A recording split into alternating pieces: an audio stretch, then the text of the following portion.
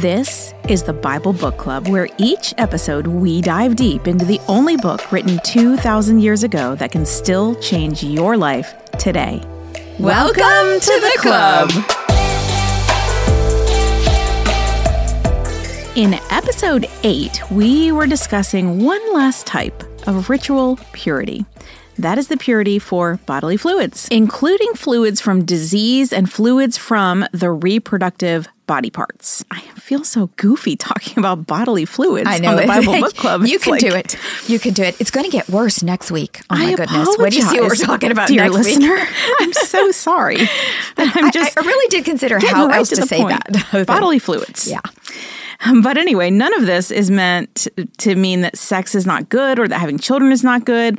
It's just that the loss of bodily fluids was just a part of normal life, and it's associated with life or death, mortality, something that God or his holy tabernacle could not come into contact with because it's unholy. And therefore, you should abstain in that time. You would have to abstain from going to the tabernacle as a result if you came into contact.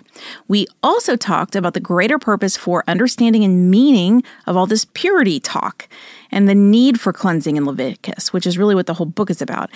And there's just one purpose. Jesus is our ultimate impurity cleanse. It's all pointing to Jesus. That's the whole point of this whole book, the Bible. And that's why we study it today. It's like 3-year-old Sunday school, and the answer is Jesus.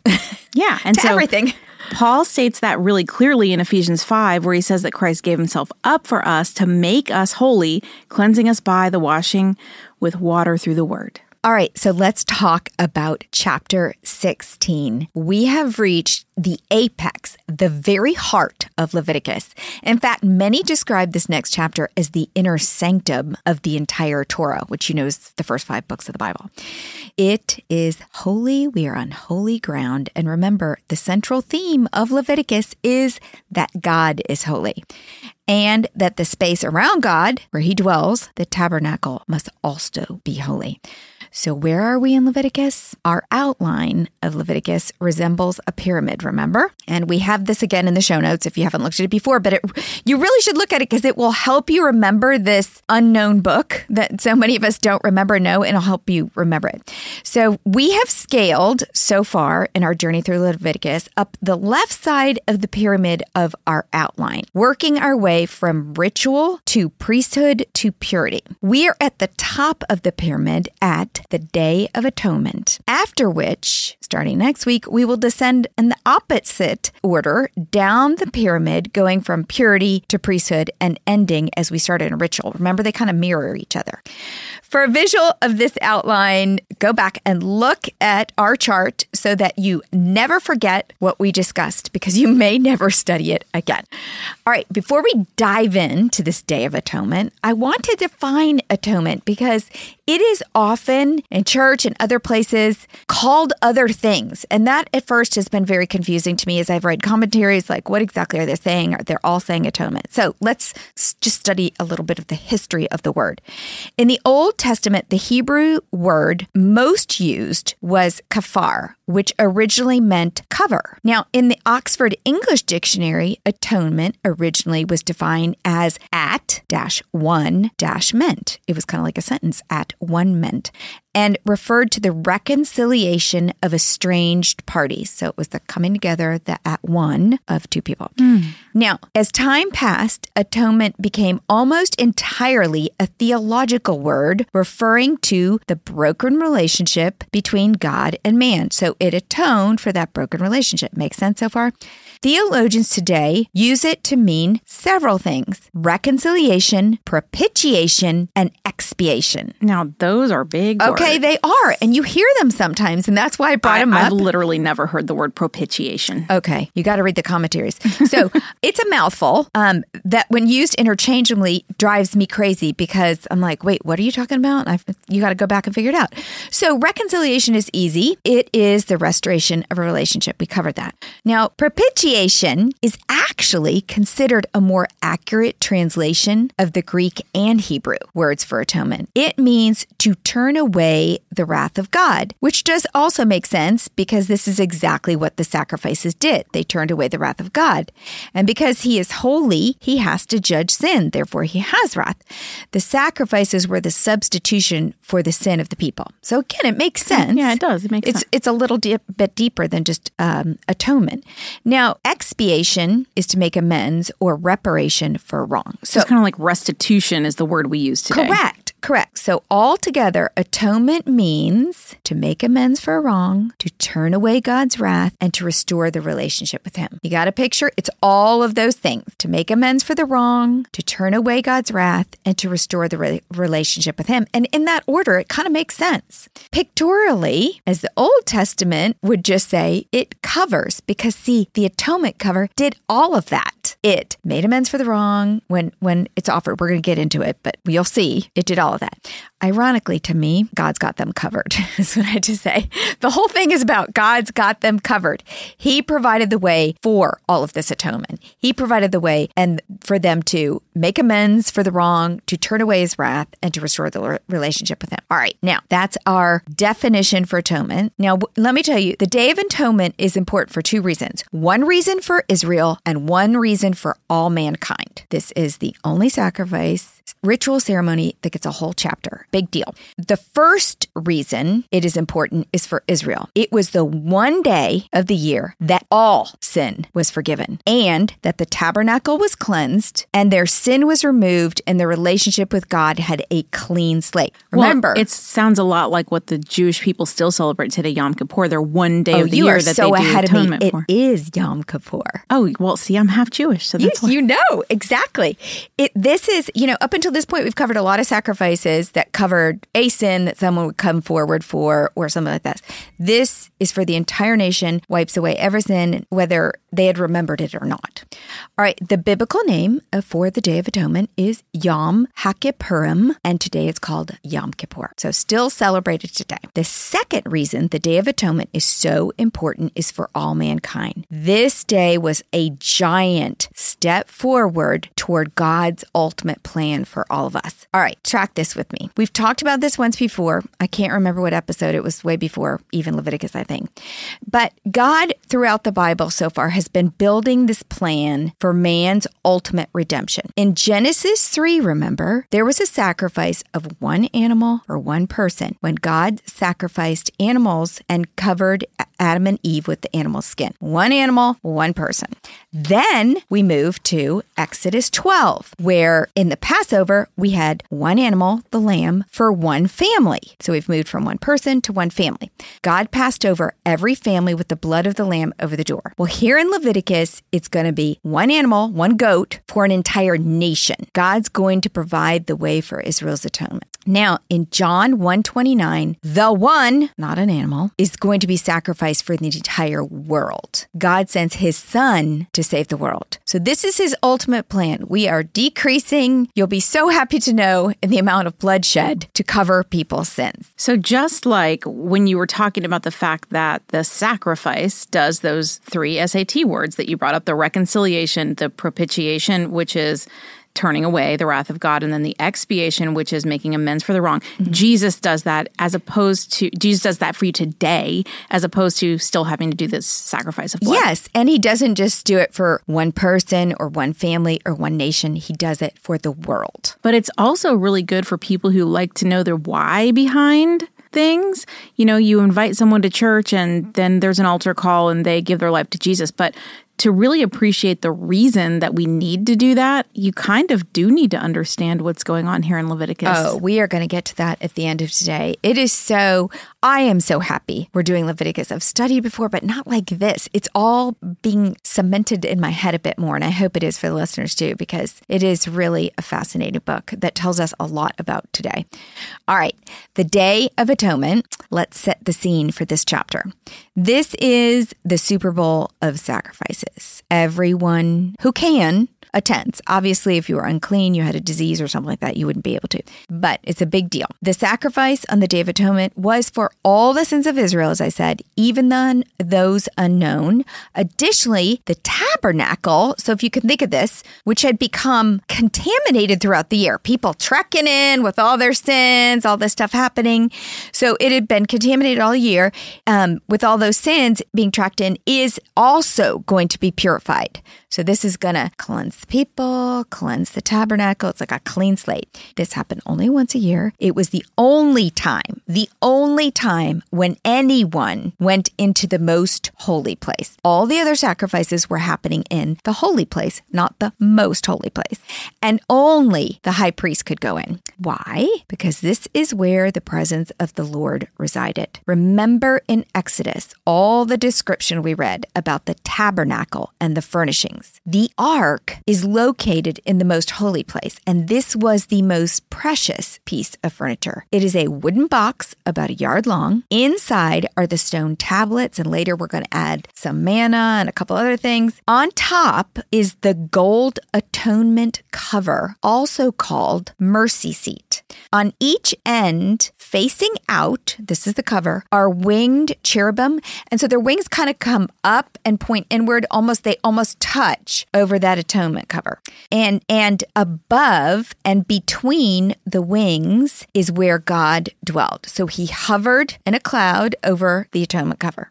So think about this. God is over the cover, looking down between the wings. And he sees the gold atonement cover, and under the cover is the law that Israel is always breaking. On this day, the Day of Atonement, the blood is going to be sprinkled on the atonement cover. So when God looks down between the wings, he sees the blood of the sacrifice covering the broken law and atoning for all that sin. And by covering, remember, I mean reconciled, propitiated, and expiated. Okay, starting in chapter 16, these are the Day of Atonement instructions for Aaron. The Lord spoke to Moses after the death of the two sons of Aaron who died when they approached the Lord. The Lord said to Moses, "Tell your brother Aaron that he is not to come whenever he chooses into the most holy place behind the curtain in front of the atonement cover on the ark, or else he will die.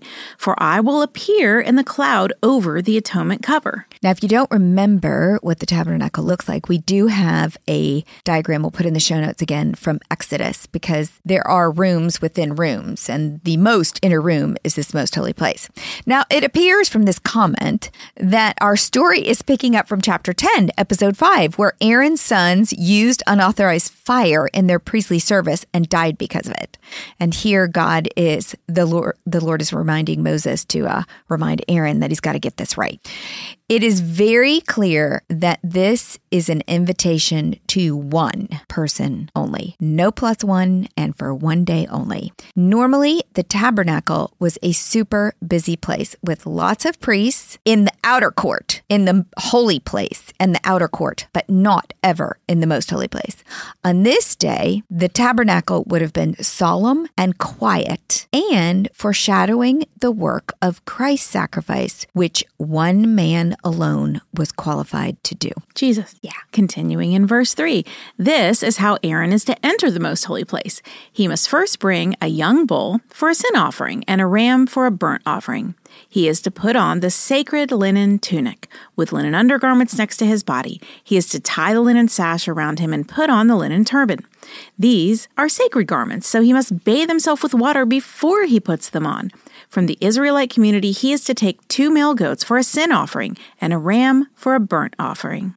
All right, let me just go through the offerings so you can track with me through the ceremony. First of all, he's not putting on the robe with the bells or any, the one with the jewels. This is just pure white, apparently, and very simple.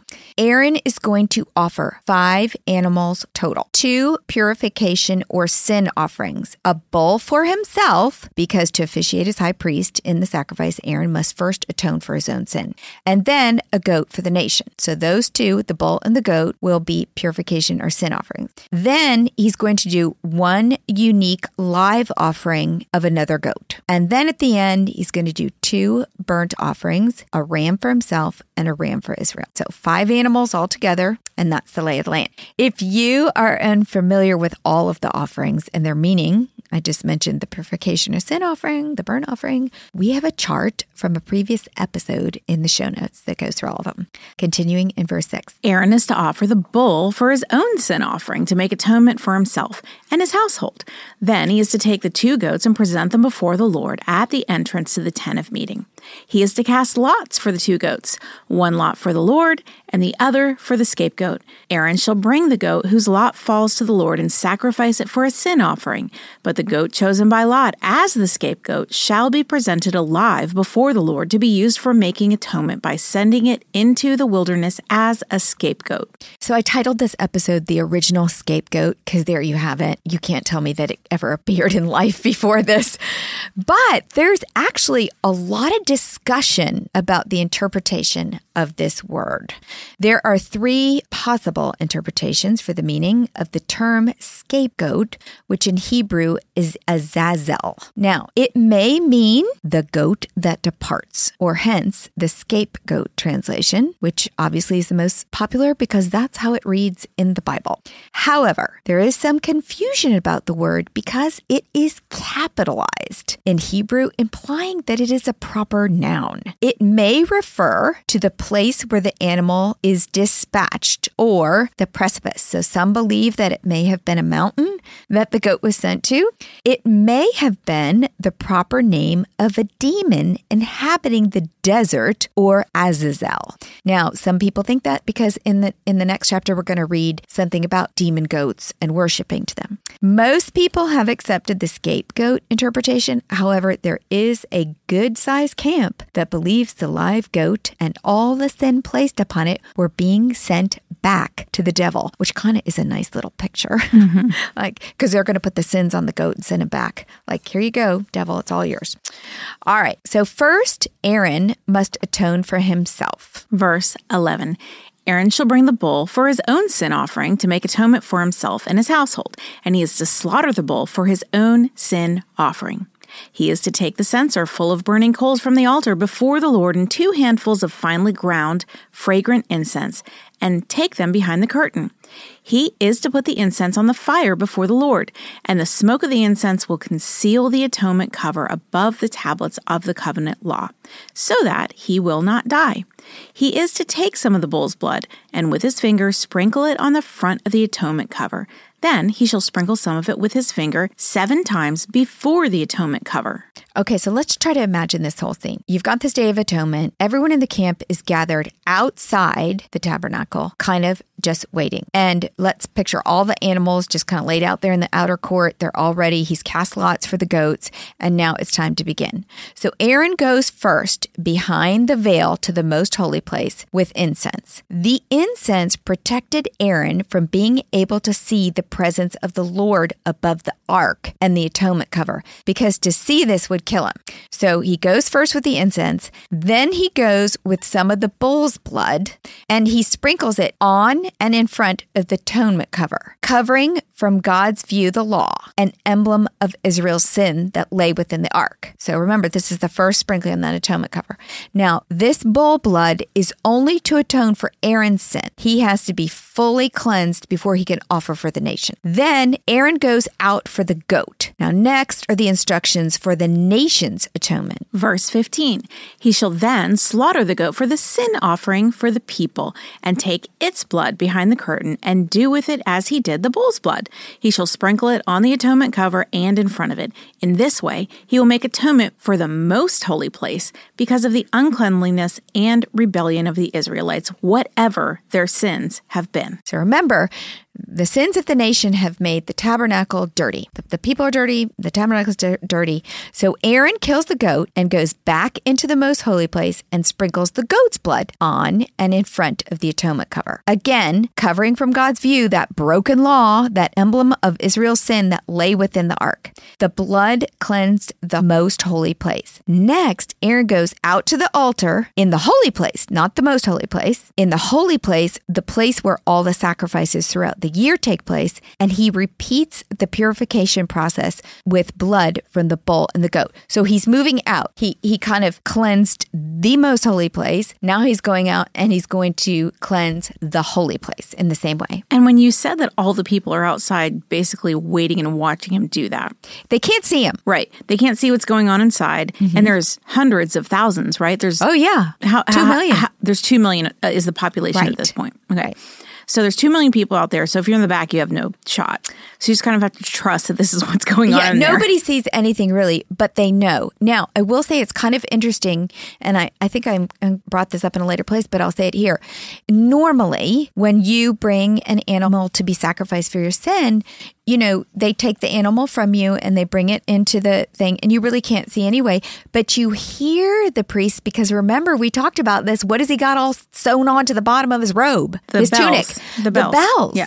So they can hear him walking back and doing the sacrifice. Today, no bells. He's got no bells on. It's completely silent. He only has that white linen. So it's a little bit different. They're just out there in silence, praying and worshiping as a nation, their sin is being cleansed. 2 million people in silence. Yeah. Praying. Yeah. Except for the babies. I'm sure they're crying. That's probably a cool experience. Yeah. This is a big deal. Like I said, This is the reverse of our Super Bowl, which is pretty rowdy. All right. I'm going to continue on in verse 16. He is to do the same for the tent of meeting, which is among them in the midst of their uncleanliness. No one is to be in the tent of meeting from the time Aaron goes in to make atonement in the most holy place until he comes out, having made atonement for himself, his household, and the whole community of Israel. Then he shall come out to the altar that is before the Lord and make atonement for it. He shall take some of the bull's blood and some of the goat's blood and put it on all the horns of the altar. He shall sprinkle some of the blood on it with his finger 7 times to cleanse it and to consecrate it from the uncleanliness of the Israelites. At this point, I'm sure Aaron breathes a sigh of relief because he has survived and done it well, and the entire tabernacle is clean, the most holy and the holy place. It's now been purified from a year's worth of sin, and he will not do this again until next year. This next part of the Day of Atonement was something they could see and hear. It was a beautiful picture for them. At this point, with the second goat in hand, Aaron would have stood at the entrance to the tabernacle and addressed the people. This was a public confession of sin for the hearing of the nation. Verse 20. When Aaron has finished making atonement for the most holy place, the tent of meeting and the altar, he shall bring forward the live goat. He is to lay both hands on the head of the live goat and confess over it all the wickedness and rebellion of the Israelites, all their sins, and put them on the goat's head. He shall send the goat away into the wilderness in the care of someone appointed for the task. The goat will carry on itself all their sins to a remote place, and the man shall release it in the wilderness. Now, in the first goat sacrifice, Aaron atoned for the people's sin and purified the tabernacle, God's holy place, from the sin. But sin has a lasting effect, and that effect creates a burden that can live on in the heart of the person who either it was against or who actually committed the sin. Think of how just one little cruel word on the playground or to your spouse can live on long after the speaker has asked for forgiveness. It may still whisper to you, you're ugly, you're stupid, you're not good enough. Sin has a lasting effect that can trap us and hold us in bondage. And the guilt from that sin can live on too. So on this Day of Atonement, 2 goats were offered. The one, a sacrifice for sins committed, and this one, the live one, is to take the burden or guilt of sin away from the people forever. It was a great visual for all those people who are watching. Imagine them as they stood there watching the goat carry their sin away, realizing as the goat grew smaller and smaller that their sins from the past year no longer had a hold on them. They had been forgiven. Now, Jesus did for us what both of the goats did for the Israelites. He died for our sin and he took away our sin.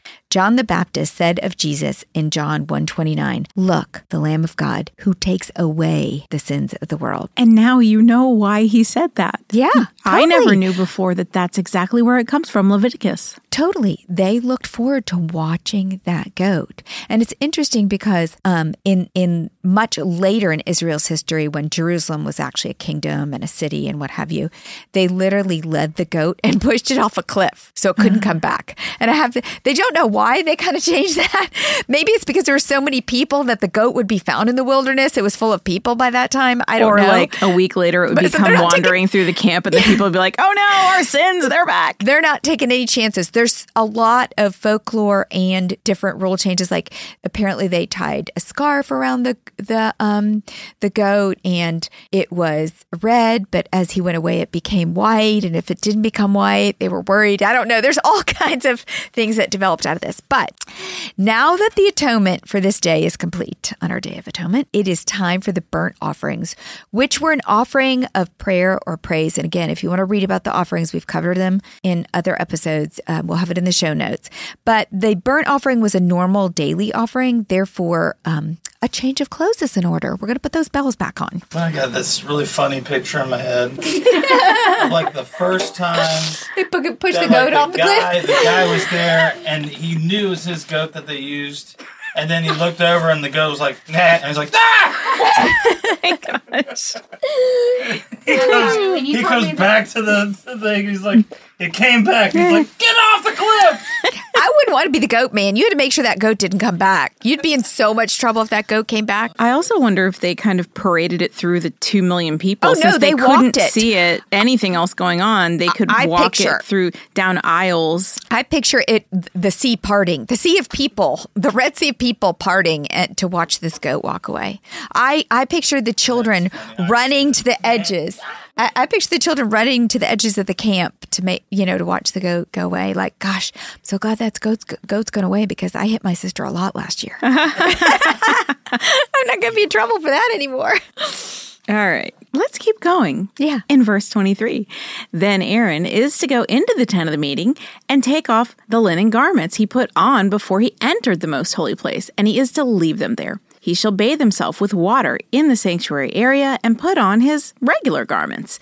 Then he shall come out and sacrifice the burnt offering for himself and the burnt offering for the people to make atonement for himself and for the people. He shall also burn the fat of the sin offering on the altar. All right, so it's all complete. The atonement ritual is complete, and Israel has renewed relationship with and a dedication to God. But God has a few housekeeping details left for the goat man and the carcass man. Verse 26, the man who releases the goat as a scapegoat must wash his clothes and bathe himself with water. Afterward, he may come into the camp. The bull and the goat for the sin offerings, whose blood was brought into the most holy place to make atonement, must be taken outside the camp. Their hides, flesh, intestines are to be burned up. The man who burns them up must wash his clothes and bathe himself with water. Afterward, he may come into the camp. Now, God's final instructions to the Israelites is a chiasm, which is an inverted repetition highlighting the importance of what God is about to say. Verse 29, this is to be a lasting ordinance for you. On the 10th day of the 7th month, you must deny yourselves and not do any work, whether native born or foreigner residing among you, because on this day atonement will be made for you to cleanse you. Then before the Lord you will be clean from all your sins.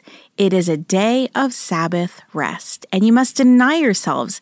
It is a lasting ordinance. So God is saying that forever this will be the holiest of holy days. It has a specific day. It falls usually in September, October. They must deny themselves, meaning probably that they fast and probably no sex, as that would render them unclean. See the last episode for details on bodily fluids. Well, they actually, I know the Jews today, they deny a lot of things. They do no work. They cannot cook. They can't use electricity. Yep. If they're really following in the traditional way exactly that Yom No Kippur work. was intended. This is a Sabbath of complete rest. All were to participate, ethnic Israelites and resident aliens. And I didn't realize that I read about this a little bit, that there were ethnic Israelites, and those were the ones who were going to receive land. They were written, through the genealogies. But there were also some resident aliens who had been kind of grafted in, and they could partake of all these rituals. They were considered citizens. They just were not going to get that land grant that was part of the promise of Abraham's seed. So this day will be observed every year for generations to come, and Aaron will pass down the responsibility as high priest. Verse 32, the priest who is anointed and ordained to succeed his father as high priest is to make atonement. He is to put on the sacred linen garments and make atonement for the most holy place, for the tent of meeting and the altar, and for the priests and all the members of the community. This is to be the lasting ordinance for you. Atonement is to be made once a year for all the sins of the Israelites, and it was done as the Lord commanded Moses. So now you have read and been to the inner sanctum of the Torah and Leviticus, the most holy of holy days. And if you can remember anything, remember what atonement means and that there were 5 animals. But even more than that, the Day of Atonement's meaning and purpose is also for today. All of what we just learned was good and fine, and hopefully it was understandable to you. But we are New Testament believers. Why would this be important to know? Because without it, how can we even begin to understand the Apostle Paul, the author, Paul, of more books in the Bible than anyone else? And all 12 of those books are in the New Testament for us. This man, Paul, was a Pharisee, educated under the tutelage of Gamaliel. You can't read more than a chapter or 2 of any of Paul's books without him referencing the Torah and often the Day of Atonement. In Hebrews 9, the entire chapter is about the Day of Atonement. Listen to this. Now, the first covenant had regulations for worship and also an earthly sanctuary. A tabernacle was set up. In its first room were the lampstand and the table with its consecrated bread. And this was called the holy place. Behind the second curtain was a room called the most holy place, which had the golden altar of incense and the gold-covered Ark of the Covenant. This ark contained the gold jar of manna, Aaron's staff that had been budded, and the stone tablets of the covenant. Above the ark are the cherubim of the glory overshadowing the atonement cover. But we cannot discuss these things in detail now. Are you picturing everything we covered in Exodus 25 through 39? If not, we have a chart, of course, a drawing, and you can go back and look at it. But everything he just said pertains to everything we just learned in Leviticus. Paul, he can't even help himself from regurgitating the Torah. He just loves it. He literally stops himself and tries to move on. We can't talk about these things now. But look, he's going to keep talking about them. But don't you think he also did that because he knew that by referencing that, they all knew what he was talking about, and it would bring around the point of why Jesus was necessary? Oh, he's going to get to it. He's so smart. He is an attorney laying his case. Continuing in verse 6 of Hebrews 9. When everything had been arranged like this, the priests entered regularly into the outer room to carry on their ministry, but only the high priest entered the inner room. And that only once a year, and never without blood, which he offered for himself and for the sins the people had committed in ignorance. There's your Day of Atonement summary right there, Leviticus 16. And then Paul does what only a Pharisee would have known enough to do. He links the Old Testament to the New Testament, the Old Covenant to the New Covenant, the old way to the new way. Verse 8. The Holy Spirit was showing by this that the way into the most holy place had not yet been disclosed, as long as the first tabernacle was still functioning. This is an illustration for the present time, indicating that the gifts and sacrifices being offered were not able to clear the conscience of the worshiper. They are only a matter of food and drink and various ceremonial washings, external regulations applying until the time of the new order. But when Christ came as high priest of the good things that are now already here, he went through the greater and more perfect tabernacle. That is not made with human hands. That is to say, is not a part of this creation. He did not enter by means of the blood of goats and calves, but he entered the most holy place once for all by his own blood, thus obtaining eternal redemption. The blood of goats and bulls and the ashes of a heifer sprinkled on those who are ceremonially unclean sanctify them so that they are outwardly clean. How much more then will the blood of Christ, who through the eternal Spirit offered himself unblemished to God, cleanse our consciences from acts that lead to death, so that we may serve the living God? For this reason, Christ is the mediator of a new covenant, that those who are called may receive the promised eternal inheritance, now that he has died as a ransom to set them free from the sins committed under the first covenant. This is why even the first covenant was not put into effect without blood. When Moses had proclaimed every command of the law to all the people, he took the blood of calves together with water, scarlet wool, and branches of hyssop and sprinkled the scroll on all the people. He said, "This is the blood of the covenant which God has commanded you to keep." In the same way, he sprinkled with the blood both the tabernacle and everything used in its ceremonies. In fact, the law requires that nearly everything be cleansed with blood, and without the shedding of blood, there is no forgiveness. It was necessary, then, for the copies of the heavenly things to be purified with these sacrifices, but the heavenly things themselves with better sacrifices than these. For Christ did not enter a sanctuary made with human hands that was only a copy of the true one. He entered heaven itself, now to appear for us in God's presence. Nor did he enter heaven to offer himself again and again, the way the high priest enters the most holy place every year with blood that is not his own. Otherwise, Christ would have had to suffer many times since the creation of the world.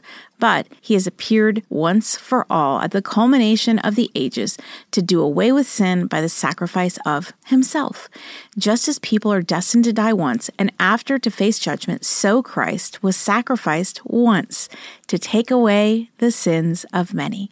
And he will appear a second time, not to bear sin, but to bring salvation to those who are waiting for him. Paul transports us from the Day of Atonement to today, from a human succession of high priests to Christ, the final high priest, from copies of heavenly things that were in the tabernacle to the heavenly things themselves, from a man-made tabernacle to heaven itself, from the remote relationship behind a veil to direct access to God through the Holy Spirit, from repetitive cleansing with the blood of animal sacrifices to the ultimate cleanse through the blood of Christ. Is the study of Leviticus important? Is the study of Hebrews important? What about Romans? What about Ephesians? These are all important, and we won't ever understand those New Testament books unless we go back and study Leviticus.